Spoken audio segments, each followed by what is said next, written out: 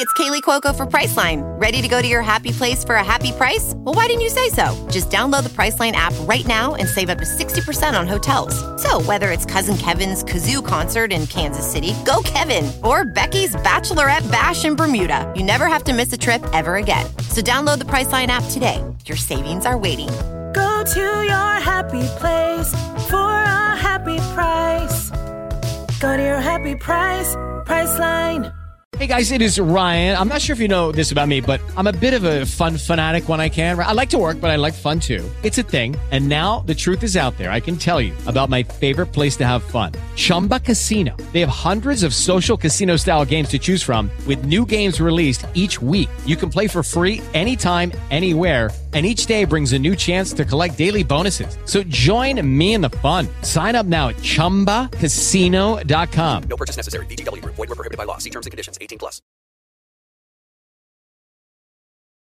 Streaming only on Peacock. John Wayne Gacy is suspected of having killed as many as 32. Straight from the killer's mouth.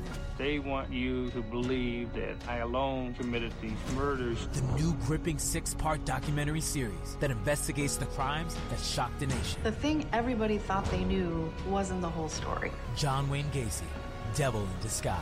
All episodes streaming now. Only on Peacock. The unstoppable spirit lives inside all of us. For Matt and Lisa Kuhn, it's fueled by family. Working together to make vehicles more useful for their community, they've become leaders in last-mile transportation. That's why First Horizon is proud to celebrate unstoppable spirits like Matt and Lisa. From the first stop to the final destination, we use our understanding to keep our clients headed toward success. Visit firsthorizon.com/unstoppable to learn how unstoppable starts here. It's the Opperman Report. Join digital forensic investigator and PI Ed Opperman for an in-depth discussion of conspiracy theories, strategy of New World Order resistance, high-profile court cases in the news, and interviews with expert guests and authors on these topics and more. It's the Opperman Report. And now, here is investigator Ed Opperman. Okay, welcome to the Opperman Report. I'm your host, private investigator Ed Opperman, and this show is brought to you by CartKing.com. That's cart-king.com. And you give me a call at 877-986-7771. Have you ever thought about opening your own mobile cart or kiosk business? Perhaps the current business wants to add multiple point-of-sale locations across the country quickly. Maybe the facility you manage could kickstart revenue by adding coffee, food, or retail services. Well, CartKing.com can be the answer to your needs. CartKing.com is a North American designer and manufacturer of the finest mobile retail, coffee, and food carts and kiosks that money can buy. For 20 years, CartKing.com has been working with clients and corporations across America to provide indoor and outdoor carts and kiosks for any application. So you go to cart-king.com, you'll look up whatever applies to your business. They'll custom design it for you. They'll ship it to you worldwide. Give them a call, 877-986-7771. Okay. We got a fascinating guest here. He's a local Vegas ex-FBI agent. His name is Scott Decker. You can find his website as rscottdecker.com. The book we're going to be talking about today is his area of expertise, Recounting the Anthrax Attacks, Terror, the Anthrax Task Force, and the Evolution of Forensics in the FBI. If you're locally here, you can catch him down. He's going to be at the Mob Museum coming up November 23rd at the Mob Museum, 4 p.m. It's a Black Friday, right before, what do you call it, Thanksgiving. But also, too, in Phoenix, Arizona, he's going to be at the Arizona State University November 1st to November 3rd. So, Scott Decker, are you there? Yes, I am, Ed. Thank you so much. Tell us about yourself. Who is Scott Decker? I retired from the FBI as a special agent in 2011. Time has really flown by since retirement. I'm sure you hear a lot of people say that. Before the FBI, I went to grad school at University of Michigan and gained a doctorate in human genetics. I then went to private industry. The new biotech companies were starting up back then, and I joined one of those outside Boston. And then I decided to throw my hat in the ring for the FBI.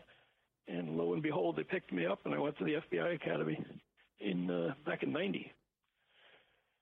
And I made it through that. And that's kind of a selection process, really. They teach you things, but they also evaluate us at the same time, put us under a microscope. I survived that and went back to Boston for a few years and worked on bank robberies and armored car robberies. So I transferred to counterterrorism and went down to Quantico.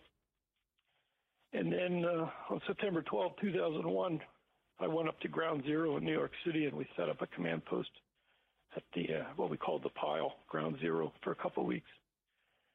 Then I came back to Washington, D.C., and around the same time I came back, there were news reports of somebody who had died in Florida of inhalational anthrax, which was unusual because that was the first inhalational anthrax death in the U.S. in the 25 years. And it was also unusual because the person that died was an office worker in humid South Florida. So all that did not add up to a natural outbreak of anthrax. It sounded like bioterrorism to those of us at headquarters, but it had to be proved yet, and that's where my book starts out, that journey. Did you have an expertise in anthrax? At the time, I did not. After the bank robbery squad in Boston at Quantico, I first joined the new unit called the Hazardous Materials Response Unit. We were a new unit formed in, I think, 1996 officially. I joined in 97. Our mission was to collect, preserve, and identify, analyze evidence from a weapon of mass destruction crime scene. And that could be biological, that could be chemical, and certainly nuclear or radiological. We trained in all four of those substances, weapons, I guess would be the best word. My background was human genetics, and I had also worked on human viruses after graduate school. And I also worked on infectious disease diagnostics, but I had never grown anthrax. What I had done when I was at the hazmat unit, I did hire the first two microbiologists that the FBI has, Doug Beecher and Doug Anders. They're both excellent, and I believe they're still with the Bureau. Those were our first two trained microbiologists, and they worked as microbiologists for the FBI. Doug Beecher especially was our go-to guy for anthrax questions until I came up to speed, and a few of others of us came up to speed. What it did help me is my work in diagnostic test development helped a great deal because I applied that directly to the anthrax case.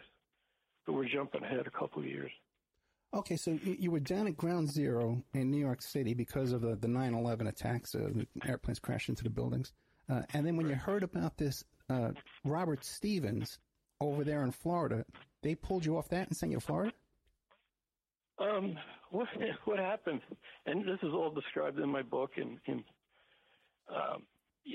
I was up at Ground Zero, and we had a command post right at the edge of the pile.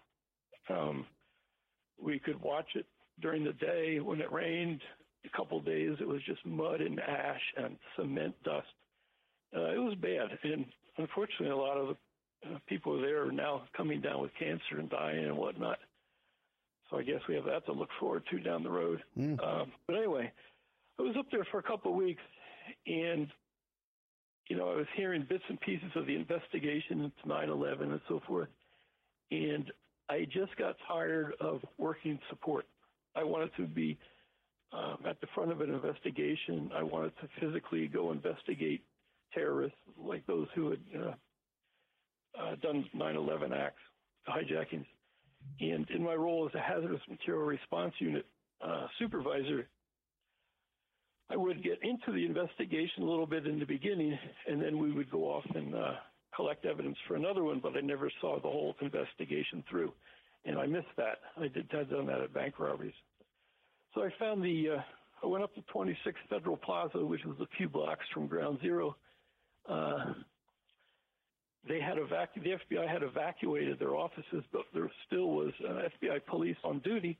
And I badged my way in. I found a computer, And I wrote a memo demoting myself to street agent and sent it down to headquarters. So it's called step down. Okay. So I stepped down. Means I dropped myself a grade so I could go back to investigations. And when they saw that, they brought my butt back to Washington. And I was temporary at headquarters until my new transfer order came through. So I had the 3 to 11 desk up in the command center at headquarters, fielding threats and phone calls for weapons of mass destruction. Then the transfer unit cut my orders, and they sent me to the Washington field office just as the Anthrax case was spinning up. And they immediately put me on that. They sent you because they were mailing these things to D.C. as well, right? So did you ever go down to Florida to investigate that end of things? No, I never did. People did. Doug Beecher was down there for a while. He got sent down there. We had the outbreak in Florida. We never recovered a letter, but the mailboxes at the building where the man worked were filled with anthrax spores. So it was highly suggestive of the mail. We had 2 mail letters in New York City, and we had 2 letters on Capitol Hill in Washington, D.C. So the targets were New York City, Washington, D.C., and Boca Raton, Florida. Each office opened up their own investigation, but then headquarters realized everything was connected. We showed that scientifically very quickly. So they rolled and consolidated the investigation into a single office, and they chose the Washington field office for that, and that's where I was. That's how that happened. And Washington field office became what we call in the Bureau Office of Origin. They were the Office of Origin for the investigation. We were responsible for sending leads around the country and developing additional leads and eventually try to solve the case. Eventually to solve the case, I should say. Now the letters alluded to Allah and stuff like that. So did you immediately think that there was a connection between the anthrax, because everyone else did, there was a connection between the anthrax attacks and the airplane attacks?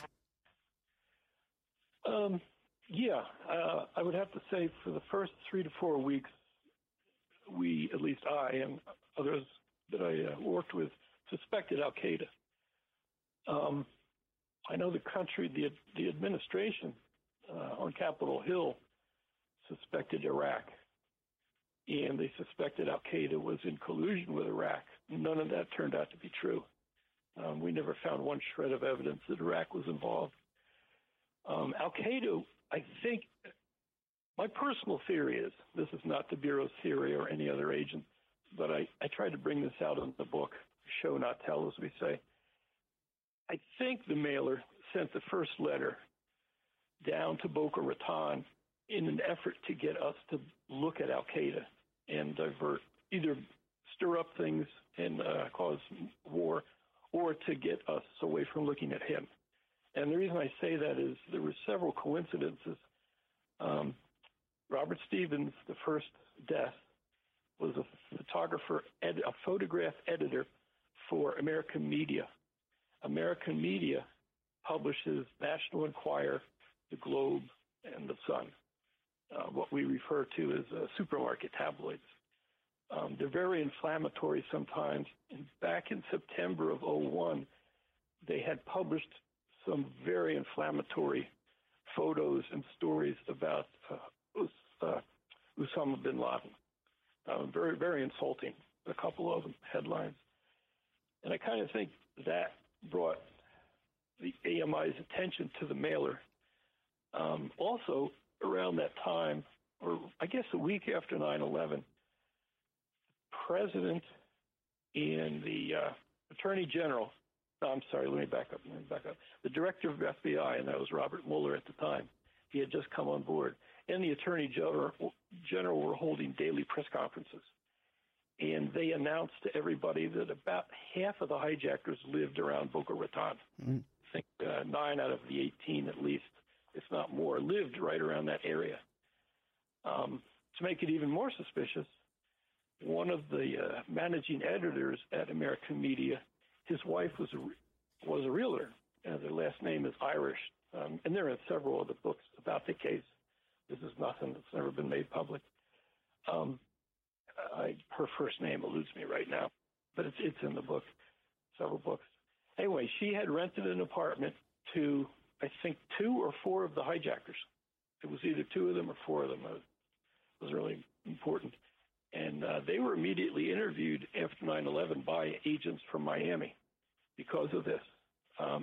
It proved to be a pure coincidence.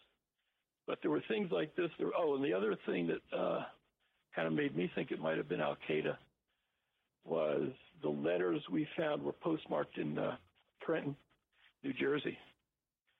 And if you remember the first bombing of the World Trade Center where they used a van loaded with explosives and parked it underneath, those terrorists had lived in North Jersey. Right. I'm from New Jersey. I know the area. So that, again, was a little bit suspicious. So all these things came together. And then, of course, the letter alluded to Allah's great, and they misspelled penicillin, and they referenced 9/11. So all these things, I think, were purposely, not the New Jersey connection, but the Florida connections, were made for us to start looking at Al-Qaeda. Okay, well, wait a second. So the mailer mails one of the letters to Stevens, or Stevens came to contact with this letter, and Stevens' wife was a real estate agent who rented apartments to the 9/11 hijackers. No, Robert Stevens and Maureen Stevens were married. Okay.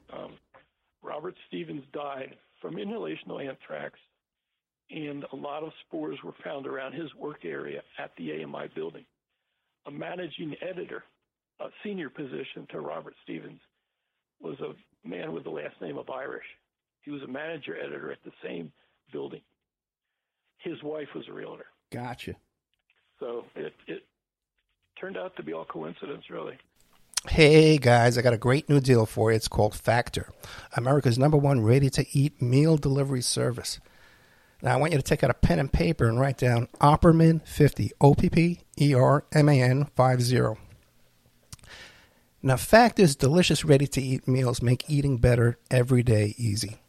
Wherever tomorrow takes you, be ready with pre-prepared, chef-crafted, and dietitian-approved meals delivered right to your door. You'll have over 35 different options a week to choose from, including keto, calorie smart, vegan, veggie, and more. There's even more to enjoy with over 55 nutrition-packed add-ons that help make your weekly meal planning even more delicious. What are you waiting for? Get started today and have a feel-good week of meals ready to go. 2-minute meals. Fuel up fast with Factor's restaurant-quality meals that are ready to heat and eat wherever you are. Snacks, smoothies, and more. Discover a wide variety of easy options for the entire day, like breakfast, midday bites, and more. Sign up and save. We've done the math. Factor is less expensive than takeout, and every meal is dietitian approved to be nutritious and delicious. Factor is the perfect solution if you're looking for fast, upscale options done easily. Flexible for your schedule. Get as much or as little as you need by choosing 6 to 18 meals per week. Plus, you can pause or schedule your deliveries anytime. No prep, no mess meals. Factor meals are 100% ready to heat and eat. So there's no prepping, no cooking, no cleanup needed. Now head to factormeals.com/Opperman50, and then you use code Opperman50 to get 50% off. That's code Opperman50 at factormeals.com/Opperman50. OPPERMAN 50 to get 50% off. Hey guys, it is Ryan. I'm not sure if you know this about me, but I'm a bit of a fun fanatic when I can. I like to work, but I like fun too. It's a thing. And now the truth is out there. I can tell you about my favorite place to have fun. Chumba Casino. They have hundreds of social casino style games to choose from with new games released each week. You can play for free anytime, anywhere. And each day brings a new chance to collect daily bonuses. So join me in the fun. Sign up now at ChumbaCasino.com. No purchase necessary. VGW Group. Void where prohibited by law. See terms and conditions. 18+. With the Lucky Land Slots, you can get lucky just about anywhere. This is your captain speaking. We've got clear runway and the weather's fine, but we're just going to circle up here a while and get lucky. No, nothing like that. It's just these cash prizes add up quick. So I suggest you sit back, keep your tray table upright, and start getting lucky. Play for free at LuckyLandSlots.com. Are you feeling lucky? No purchase necessary. Void where prohibited by law. 18 plus terms and conditions apply. See website for details. There's a connection, but it's you're like you said, it could be coincidence. Now, would the mailer have? You're saying that the mailer did that to throw you off the track, but how would the mailer know this? That's my personal theory. Okay. Because the tabloids were publishing photographs and inflammatory headlines about Osama bin Laden after 9/11, and those tabloids are nationwide. You can buy them anywhere in the country. And the other thing was the daily press conferences from the director and the AG also described the terrorists and where they lived. And about half of them lived around Boca Raton in Florida before the hijackings. So those two things were widely publicly known. And I think the first letters, if indeed it was the first letter, and I think it was, went to Florida, the company in Boca Raton, I think as an effort. And then the wording in the letter, obviously referred to Allah, Islam. All those three things came together, I think, with purpose to kind of make us look at Al-Qaeda first. And we did for 3 or 4 weeks. What was the span of time between the plane crashes in New York City and when the Anthrax started turning up? How many days passed? Let me pause for a second. Rather than give you bad information,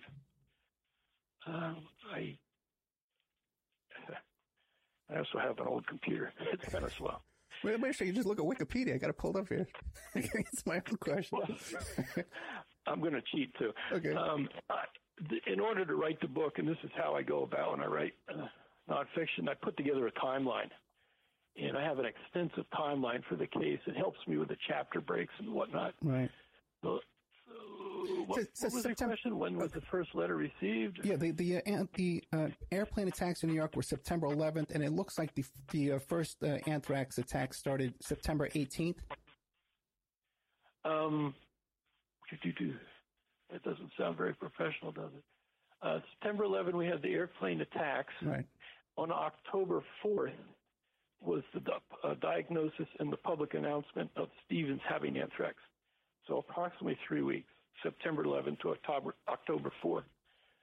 When we got the letters in, our postal inspectors that we were working with checked the postmark, and there's other markings in invisible ink that you can read under UV light they used. The letters were mailed between September 17 and September 18 from Princeton, New Jersey.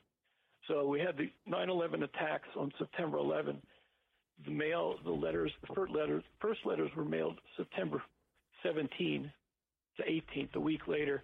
And then on October 4th, we had the first diagnosis of anthrax.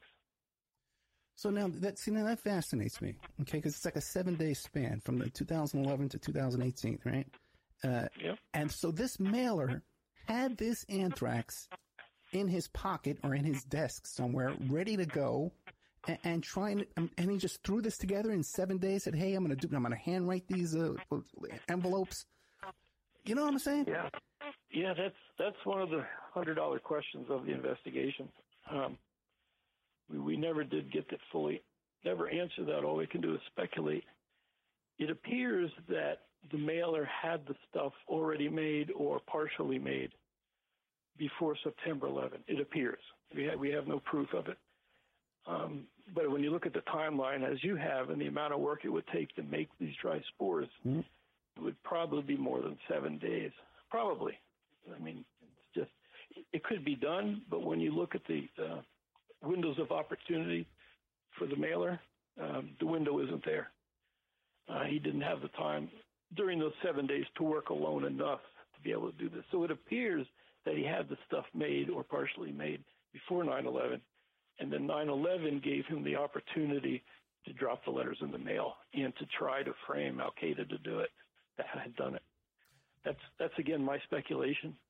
Now, if we settle on, you believe Bruce Ivins is the mailer? Yes. Okay, so if we settle on Ivins as the mailer, what would motivate him to want to direct the FBI's attention to Al-Qaeda? Well, I think, we would get to this at some point in the interview. The motive for the mailing, again, is speculation. We can't interview Bruce at this point. It goes back to the anthrax vaccine. I don't know if you recall, back in, now I'm going to guess on some years here, I could be off by a year, but 1999 or year 2000, and I have the article on my computer. I can pull it down off the hard drive if really necessary. But back at that time, before 2001, September 2001, an article appeared in Vanity Fair by a reporter, journalist from Baltimore. I believe he was from Baltimore. And it blamed the anthrax vaccine, which was mandated that every soldier, airman, and Marine be given the vaccine, was causing Gulf War syndrome. That was from the first Gulf War around 91, I believe, early 91. These guys were coming back, and they had some undiagnosed symptoms, which were very odd, and it became known as Gulf War syndrome. And this Vanity Fair article blamed the vaccine, said the vaccine was causing Gulf War syndrome. And it became politically a hot potato, I guess, because when the Secretary of Defense mandated that all servicemen be vaccinated and servicewomen be vaccinated with anthrax, some resisted, and I do believe there was a couple court-martials occurred because the servicemen and women were refusing to do it. So it was already a political hot potato, maybe. And then this Vanity Fair article made it even worse for the Pentagon to try and control the information and the speculation and so forth. I think at the same time, around the same time, the Pentagon was dealing with the bad press and so forth. I believe they also looked at the likelihood of anthrax being used on the battlefield versus a large radiological bomb, a 1,000-pound bomb, certainly improvised devices, as we saw, were being used quite widely. And they looked at the resources being put into anthrax research and the vaccine versus the likelihood that this stuff may really be used as a widespread weapon. It wasn't adding up. So the command where Bruce Ivins worked pulled him in during the summer of 2001 and told him that they were probably going to shut down anthrax research, and it would be best if he began researching foot and mouth disease as a weapon. And we know from emails that we looked at later on in the case that this made him irate. He did not want to stop working on anthrax. It was his career. He had been doing it for 20-some years, and he just basically wasn't going to fall in line and just quit anthrax research. So we believe he did the mailings in order to preserve anthrax research, get more money for anthrax vaccine, and just more money in general for anthrax. And that's what happened. That was exactly the result. A lot of money, since these anthrax attacks, has been put into biological weapon research. So if that was his motive, he did achieve it. And again, that's speculation. None of us know for sure why he did it. Did he benefit from any of that extra funding before his came under suspicion? No, not really. Not really. I also kind of show or say in my book, I also kind of thought that he expected to be the go-to guy for anthrax and forensics after the mailings were discovered, that we would go to him because he was one of the country's experts in anthrax. We stand for giving back to our community. We stand for access to food for everyone who needs it. We stand for a better future for all children. We stand for ending hunger. Through your support, Feeding Tampa Bay is transforming the well-being of our region today, tomorrow, and for generations to come. Stand with us. Now is the best time to start working at Amazon. They are offering sign-on bonuses up to $3,000 and hourly pay up to $22 per hour. You'll bring home a great weekly paycheck, and many jobs come with benefits that start on your first day. That's higher pay, sign-on bonuses, benefits day one. And you'll be part of a safe and inclusive workplace ranked among the best in the world. Go to Amazon.com/apply to start your job search today. Amazon is proud to be an equal opportunity employer. And ask him to help, and this would improve his status and, professional status where he was working. He was not even a supervisor in his job. He hadn't really progressed very rapidly in his career. So I kind of think that also played into it. And unfortunately for him, we did not use him as the go-to guy. So it just didn't work out that way. Okay, we should take a little commercial break. We're with Scott Decker, former FBI, recounting the Anthrax attacks, terror, the Amerithrax task force, and the evolution of forensics in the FBI. His website is rscottdecker.com, and once again, you can catch him in Phoenix, November 1st to the 3rd at the Arizona State University for like a book conference on his book. What are you going to be speaking down there? No, I'm just going to be attending. They already had the panels arranged and set up when I became aware of the conference, but I do know some of the people, and I think the attendance will be about 400. So if anybody's interested in writing narrative nonfiction, what we call creative nonfiction, there'll be some very good writers there you can network with. Okay, excellent. And also to the Bomb Museum here in Las Vegas on Black Friday, November 23rd at 4 p.m. And then you're going to be signing your book then, right? We'll have 6 local crime authors there. I was just there yesterday. My wife gave a talk. And, on Black Friday, we're going to have, they're going to host 6 of us local authors that write in true crime. And the museum, I have no standing in it at all, but I would say if you're in Vegas, it's really a great tour. They've done a fantastic job. Okay, great. So we'll be right back with more of Scott Decker after these messages. The Opperman Report is brought to you by SubhashTechnosis.com. Subhash Technosis is a search engine optimization and website design company. They're located in India, so you're going to save a lot of money and get top quality service. They offer all sorts of business process outsourcing, data entry, banking BPO services, recruitment process outsourcing, software testing, offshoring, research network, customer care, press release, content writing, and distribution, and much, much more. Now, you can get a hold of Subhash Technosis by email at info@subhashtechnosis.com. Their website is www.subhashtechnosis.com, and their Skype is ANUSHASUBASH. Check out cartking.com, 877-986-7771. Have you ever thought about opening your own mobile cart or kiosk business? Perhaps your current business wants to add multiple point-of-sale locations across the country quickly. Maybe the facility you manage could kickstart revenue by adding coffee, food, or retail services, like let's say you own an office building or a warehouse. Put one of these carts there in the lobby. Well, CartKing.com can be the answer to your needs. CartKing.com is a North American designer and manufacturer of the finest mobile retail coffee and food carts and kiosks money can buy. For 20 years, CartKing.com has been working with clients and corporations across America to provide indoor and outdoor carts and kiosks for any application. From large, heated, and secure outdoor retail or food kiosks to smaller, more mobile coffee kiosks or coffee stations, coffee carts, CartKing.com designs and builds them all. Carts and kiosks are fun, and so are the dozens of designs on the website, CartKing.com. Please visit today at CartKing.com or just call them at 877-986-7771. Tell them Ed Opperman sent you and you get a good deal. Remember, all these shows on Awake are brought to you by emailrevealer.com.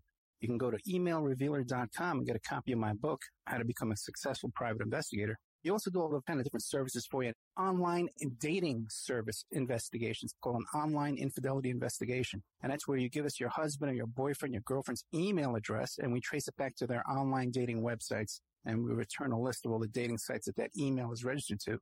We can expand on that investigation and trace it back to porn sites, escort service sites, swinger sites, gambling websites, and even prescription drug websites, and all kinds of digital forensics, computer and cell phone digital forensics, where we can recover deleted content from an email or a hard drive and produce a report for you that you can use in court. That's emailrevealer.com, or you can contact me at oppermaninvestigations@gmail.com. Okay, welcome back to the Opperman Report. I'm your host, Private Investigator Ed Opperman. We're here with Scott Decker, former FBI, retired. His website is rscottdecker.com. His book we're talking about today is Recounting the Anthrax Attacks, Terror, the Amerithrax, which Amerithrax was the code name they gave for the task force name, and the evolution of forensics in the FBI. Now, Ivan's the recipients of the anthrax through the mail in Congress and in the media. It's odd that he only chose Democrats to mail to. Do you have a theory on that? No, I'm not very well versed in politics. Okay. There's, from what I know of Bruce Ivins, and I talked to him several times, he was a patriot, and he had fairly conservative views. That's all I know about that. Whether it was on purpose or a coincidence, I have no idea. Hey, let me jump back up for a second. Okay. During the break, I pulled up the Vanity Fair article. It was May of 1999, Vanity Fair, and the journalist is Gary Matsumoto, Matsumoto. That was May 99, Vanity Fair. It's I believe you can pull that down off online. So. And what about the news outlets? Hey guys, it is Ryan. I'm not sure if you know this about me, but I'm a bit of a fun fanatic when I can. I like to work, but I like fun too. It's a thing. And now the truth is out there. I can tell you about my favorite place to have fun. Chumba Casino. They have hundreds of social casino style games to choose from with new games released each week. You can play for free anytime, anywhere. And each day brings a new chance to collect daily bonuses. So join me in the fun. Sign up now at ChumbaCasino.com. No purchase necessary. VGW Group. Void where prohibited by law. See terms and conditions. 18+. With the Lucky Land Slots, you can get lucky just about anywhere. This is your captain speaking. We've got clear runway and the weather's fine, but we're just going to circle up here a while and get lucky. No, nothing like that. It's just these cash prizes add up quick. So I suggest you sit back, keep your tray table upright, and start getting lucky. Play for free at LuckyLandSlots.com. Are you feeling lucky? No purchase necessary. Void where prohibited by law. 18+ terms and conditions apply. See website for details. With Lucky Land Slots, you can get lucky just about anywhere. Dearly beloved, we are gathered here today to... Has anyone seen the bride and groom? Sorry, we're here. We were getting lucky in the limo and we lost track of time. No, Lucky Land Casino, with cash prizes that add up quicker than a guest registry. In that case, I pronounce you lucky. Play for free at LuckyLandSlots.com. Daily bonuses are waiting. No purchase necessary. Void where prohibited by law. 18+. Terms and conditions apply. See website for details. It's in the media people that he mailed to. Can you describe them for us? Tom Brokaw up in New York City received one letter. We recovered it. And the editor at NBC News, or NBC, received the second letter. Those were and then the AMI building, American Media Inc., Boca Raton, Florida. Those were the three media outlets that did receive letters. We believe AMI did also. We don't have the letter. There may have been one to ABC and possibly another one in New York, but we never recovered the letters there. So I can't say for sure. And again, why his motive for those targets, I don't know. I just couldn't even speculate on that. Now, you say you interviewed him several times. Can you describe that? Ivins. Yeah, I would. He worked at an institution, and I know you've had this on an earlier interview. If I can get the acronym. The acronym is USAMRIID, United States Medical Research Institute for Infectious Diseases, USAMRIID. And we say RID or USAMRIID in conversation. They're in Frederick, Maryland. And before 2001, when I started in the biological weapon research area in 97, when I went to Quantico, we had an MOU with USAMRIID to help us with forensics for biological weapons. But we used another individual, Dr. John Ezell was our go-to guy. And John had developed a microbial forensics laboratory that was extremely good in trace analysis of these weapons. Whatever trace of anthrax was left behind at a crime scene, John was very good. John and his technicians were very good at identifying the substance, just trace amounts. I believe the Secret Service used him also. So he was our go-to guy. So I was frequently up in New Samrid going to see John and another researcher named Pat Warsham, who was very instrumental in helping us. And I would bump into Bruce in the hallway, and we would talk sometimes. And I realized from what he said and what I had heard about him that he was an expert in making spores, anthrax spores. Because his job was to develop a better vaccine. In order to prove the vaccine he developed was better than the old one, they would challenge animals with anthrax spores after the animals had been vaccinated with the new vaccine. That was Bruce's job, to produce those spores and to help with the research in developing a new and better anthrax vaccine. So I eventually went to him because I was trying to learn the art and science of growing anthrax and making spores and how this was done. Dried anthrax spores hadn't been made in this country since 1969, I'm going to say. That's when the U.S. government had a large biological weapon program, which President Nixon shut down in 1969. And all the dried anthrax weapons the country had was destroyed. So nobody had seen dried anthrax, at least we were unaware of it, until 2001 of September. October, really, when we recovered the letters. So anyway, long and short, I went to Bruce and his technician to ask them to explain to me the science of making anthrax spores, so we could plug that information into the investigation. If there were special items of equipment needed, we could identify who had bought that equipment. If there were special reagents needed, we would look at the supply houses and see who may have bought a lot of those reagents just before the mailings.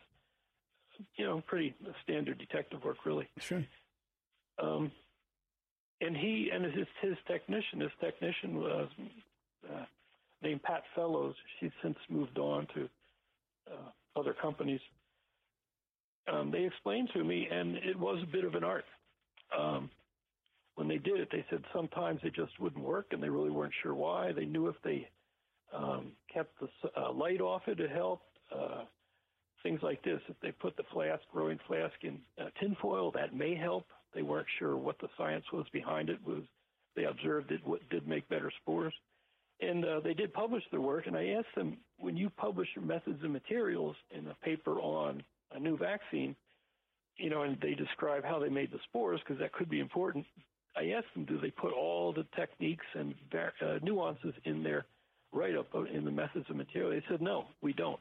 We purposely leave out some of the critical details, and if somebody in the country wants to learn how to make anthrax spores, now these are wet spores, not dry, Pat Fellows would go to that person's lab and show them how to do it. But they did, in the publications that anybody in the world could get, they did leave out critical factors. So it was educational, talking to Bruce and Pat. But we did not use Bruce as a go-to person for forensics. We stayed with John Ezell for that. And the reason was not that Bruce wasn't a good scientist. It was that his lab was full of concentrated spores. That was his job, to make concentrated spores for vaccine challenge experiments. So if we're looking at a trace analysis and using a lab which has large quantities of the same concentrated stuff, it's a recipe for disaster forensically. So we just didn't use Bruce's lab because it was just the potential for contamination was too great. Whereas John Ezell was a student of trace analysis, and his lab was pristine, clean. Now, the anthrax that was used in the mailings, where do you conclude that anthrax was developed? At Bruce Irvin's lab where he worked, or did he set up a second lab at his home or in a warehouse or something? That was the big break in the case for us. Okay. That was the aha moment. The spores that were made, the spores that were dried and put in the envelopes and sent through the mail, ultimately killed 5 people. Lost my train of thought here. Where were those spores made? Okay, yeah. The spores in those letters matched genetically. The DNA matched perfectly to spores in a large flask, which started out as 1,000 milliliters, 1 liter, about a half a quart, I believe, of highly concentrated, pure anthrax spores. And that flask of highly concentrated spores was made and maintained and kept by Bruce Ivins in his laboratory at USAMRIC. So that was the origin of our letters. That Gotcha. flask under Bruce Ivins. He was the custodian of it. But do we know do we know where and how he produced the spores, the dried spores that were mailed? Was it from his lab there where he had his big jug of stuff, you're talking about? Or what, did he have another lab set up someplace? We never identified another lab. Wow. If he had one, like a garage somewhere in the neighborhood he was renting, we never found it. And that's against speculation. We could look at that large flask of spores was called RMR 1029. RMR was for research reference material, or research material reference. I don't know why they named it like that, but that was their naming convention. And this batch was batch 1029. They had a batch 1030 and so forth. But this one was RMR 1029. And that had been made, some of it by Bruce and Pat Fellows, had made small quantities of spores themselves and added to that flask. But the bulk of it came under contract from Dugway Proving Grounds outside Salt Lake City in Utah. They had the USAMRIC and the research group, the Anthrax research group there, which Ivins was a part of, forecast that to develop the new vaccine that they were trying to do, they would require many more spores than Bruce and Pat could grow on their own, produce on their own. So they let a contract at Dugway Proving Grounds, and they took receipt of 7 large batches of spores from Dugway. Dugway has fermenters out there. It's a real production facility. USAMRIC did not have that capability. So they had it fermented out in Dugway, and it was shipped back to Bruce. When one of the 7 shipments came in, Bruce would take it and further purify it. And when he was done, RMR 1029 was very concentrated and very high degree of pureness. What's the right word? The spores were very pure in that there was very little, if any, cell debris left over. Very little agar or growth media was left behind. The spores were pure. So if anybody had dried that down, it would be a powder. It could turn into an aerosol very easily due to its pureness. We do not think he took it directly out of that flask and mailed it. And the reason I'm saying that, I know one of your interviews a couple of years ago brought this out, and it's publicly known. The spores sent to New York City and the spores sent to Capitol Hill are very different when you look at them under a microscope. So that's why we think he took the spores from his 1029 batch and grew up smaller amounts for the mailings. That's based on the fact that the New York City spores are very dirty, granular, not pure at all. The spores he sent to Capitol Hill, to Tom Daschle and Patrick Leahy, are very pure, highly concentrated dry spores. So it appears that he made 2 different batches at a minimum, if not 3. Now, is it possible he could only make small batches? Is that why? Like, why wouldn't he, or could he make big batches? His lab could only make what we call small batches. Small is a relative term. Right. Not nearly what they forecast the amount of spores that they would need in the next couple of years for their research. Bruce would have to work night and day. And a fermenter is a large stainless steel, I don't know what the word for it is. They're tall. They can be 3 feet tall. They can be 10 feet, 8 feet tall maybe. And they're circular, big sealed barrels, I guess. and they ferment the bugs under there. And the fermentation project allows the bacteria to grow to a high concentration. Whereas in Bruce's lab and all the other labs at Samard, I don't believe anybody had a fermenter. I could be wrong, but I can't think of one off the top of my head. So they could only do small batches, just stirring a glass flask around in a circle to aerate it. Okay. So they just didn't have the capability there. And I don't think the command at USAMRIID wanted to invest in that type. It was cheaper and more efficient in the long run to contract it out to Dugway.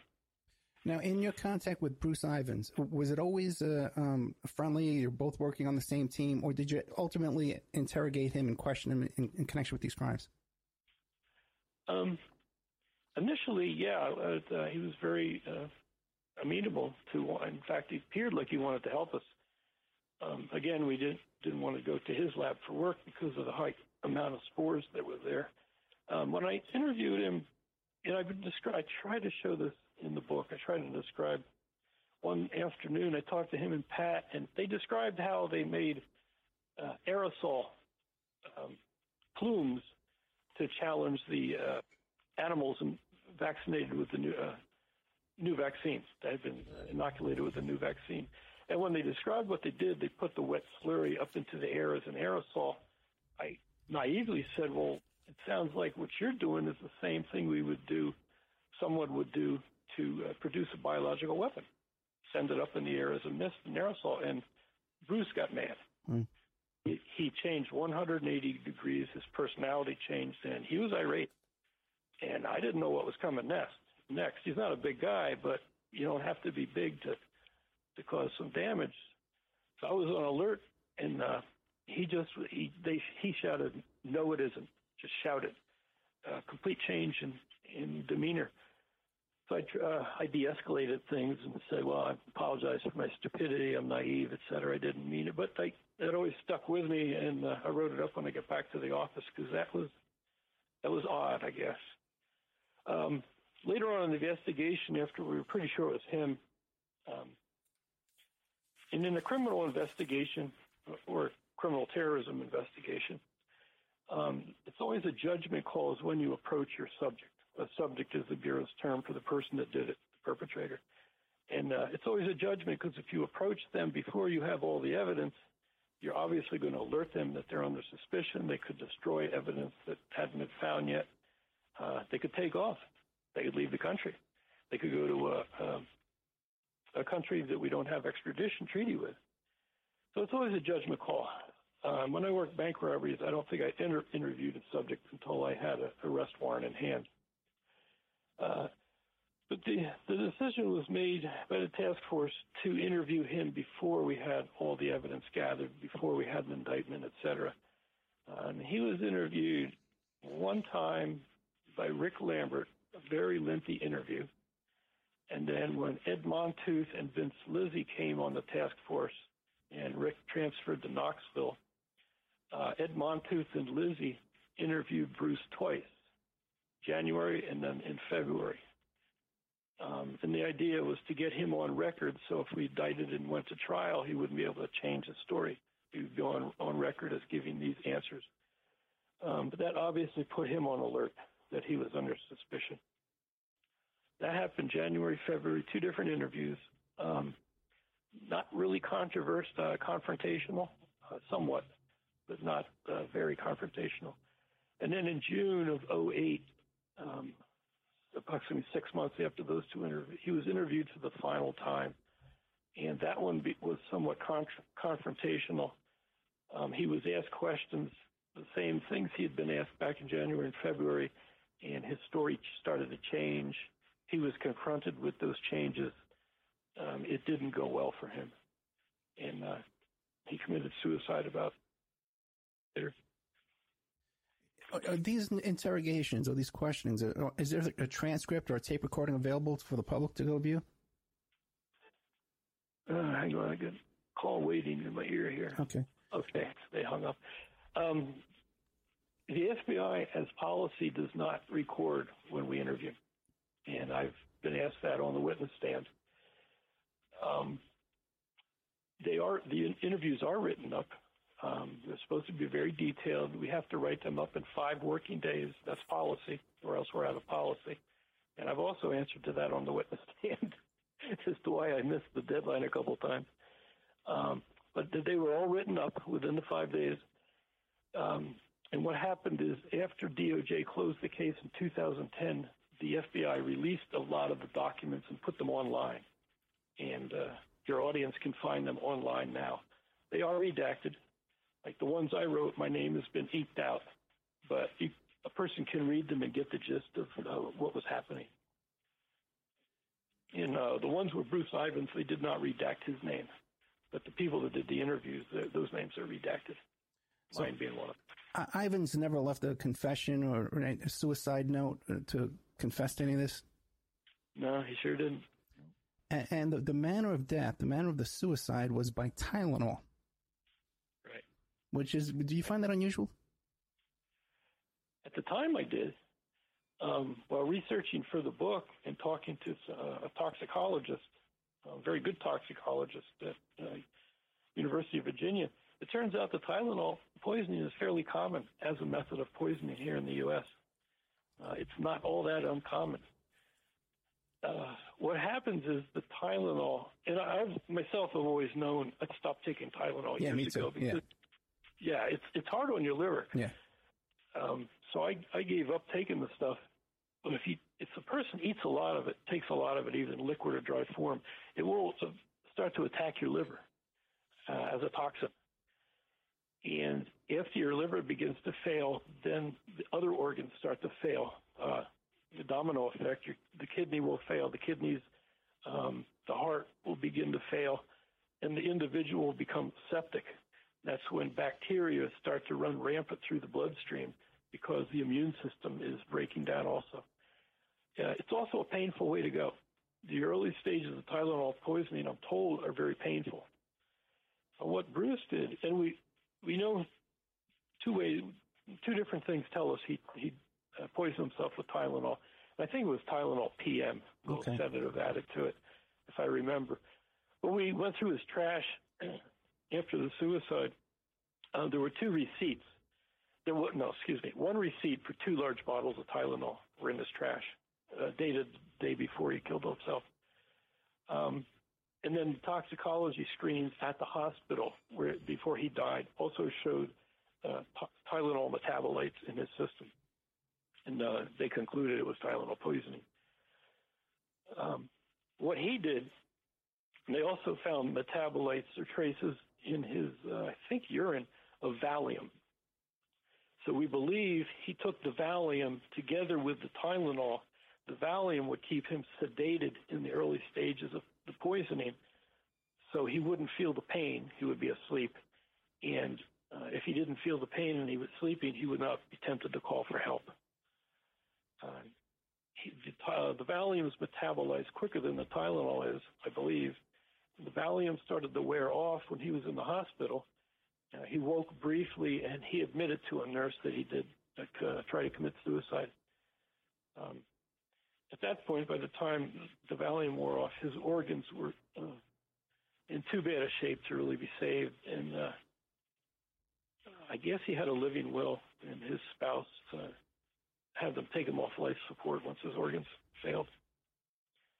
So, again, I describe it in my book, and I'm not a toxicologist, so if some of that is off a little bit, it's my fault.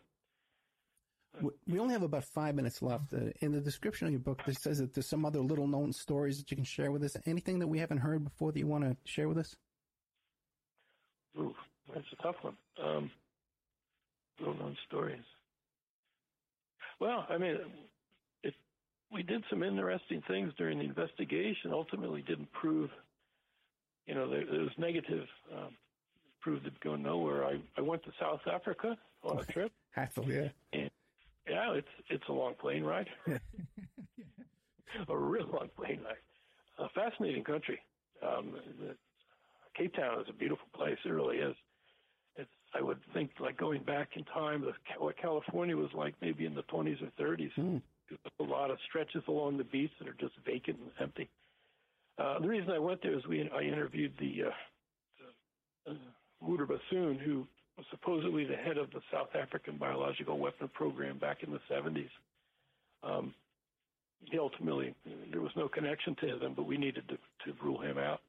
That was an interesting interview. It was long, and I worked with one of the South African detectives who had been on the other side during the apartheid era, and now everybody in the country was working as one, and it was interesting and very educational. Where is Hatfield alive today? Yes, I believe he is. Yeah. Okay. And does he do interviews? Do you know anybody ever talk to him? The last I saw, he did a magazine interview about 3 or 4 years ago. Right, and I guess he's just sitting back spending his money, right, from suing the FBI. Let me ask you a question real quick, because Mueller and Comey were both involved in this investigation. Do you know both of them? I know Mr. Mueller. We went to brief him on several occasions up in his office at headquarters. Never met Mr. Comey, and I don't recall him having any input in the case. If it was when I was not present. It was between the director and him, maybe. I've met him after he was appointed director. He came out to Las Vegas and met everybody at the Las Vegas office. But, I know Mr. Mueller fairly well, and he's a tough taskmaster. He doesn't suffer slowness. You have to speak quickly, directly, and know your stuff. But he's also fair, and he's highly intelligent. So, and I think everybody who worked for him respected him a great deal. Well, we're both in the Vegas, local Vegas here. When you hear these radio hosts like Wayne Allen Root, these characters going on and on and on with these bizarre theories about I don't even know how to describe it, but like a whole cabal of FBI agents going after the president. What do you make of that? Say it again. Going after who? Going after the president of the United States. That they would be setting up the president and interfering in the election. What do you make of that? Not the FBI agents I worked with. Right. I know when they hired me, when you come in as an agent, you have to do a panel interview, and 3 senior agents interview you and grade you on a lot of things. And they told me up front, it's not a political organization. We investigate whoever we do. We do not bend to political whims. That was back in the late 80s, but I don't think anything's changed. And again, I've been out for, 6 years now, 6 or 7 years. Okay. So I'm out of touch. But I just know that the agents I worked with would not do something like that. Scott Decker, thank you so much. The book is Recounting the Anthrax Attacks, Terror, the Amerithrax Task Force, and the Evolution of Forensics in the FBI. You can check out his website at rscottdecker.com. If you're here in Nevada on Black Friday, November 23rd, you can see him at the Mob Museum there, 4 p.m. Otherwise, you can go down to this nonfiction conference in 2018, Arizona State University, November 1st to the 3rd. You can check him out down there as well. Thank you so much, Mr. Decker. Thank you, Ed. Good night. Bye. Okay, well, there we had Scott Decker. Excellent stuff there. I think some new information we got there on the Anthrax investigation from someone who was firsthand involved. We did some previous shows on this. You can check back. We did one with Richard Lambert. You can go back and check. I think it was a 2-hour interview we did with him. And also we did a couple other ones, too, with authors, theories, and theorists involved in the case as well. So if you just Google Opperman Report Anthrax, they should pop up for you. Let's take a little commercial break, and we'll be right back with a little wrap-up here. Okay, we'll be right back after these messages.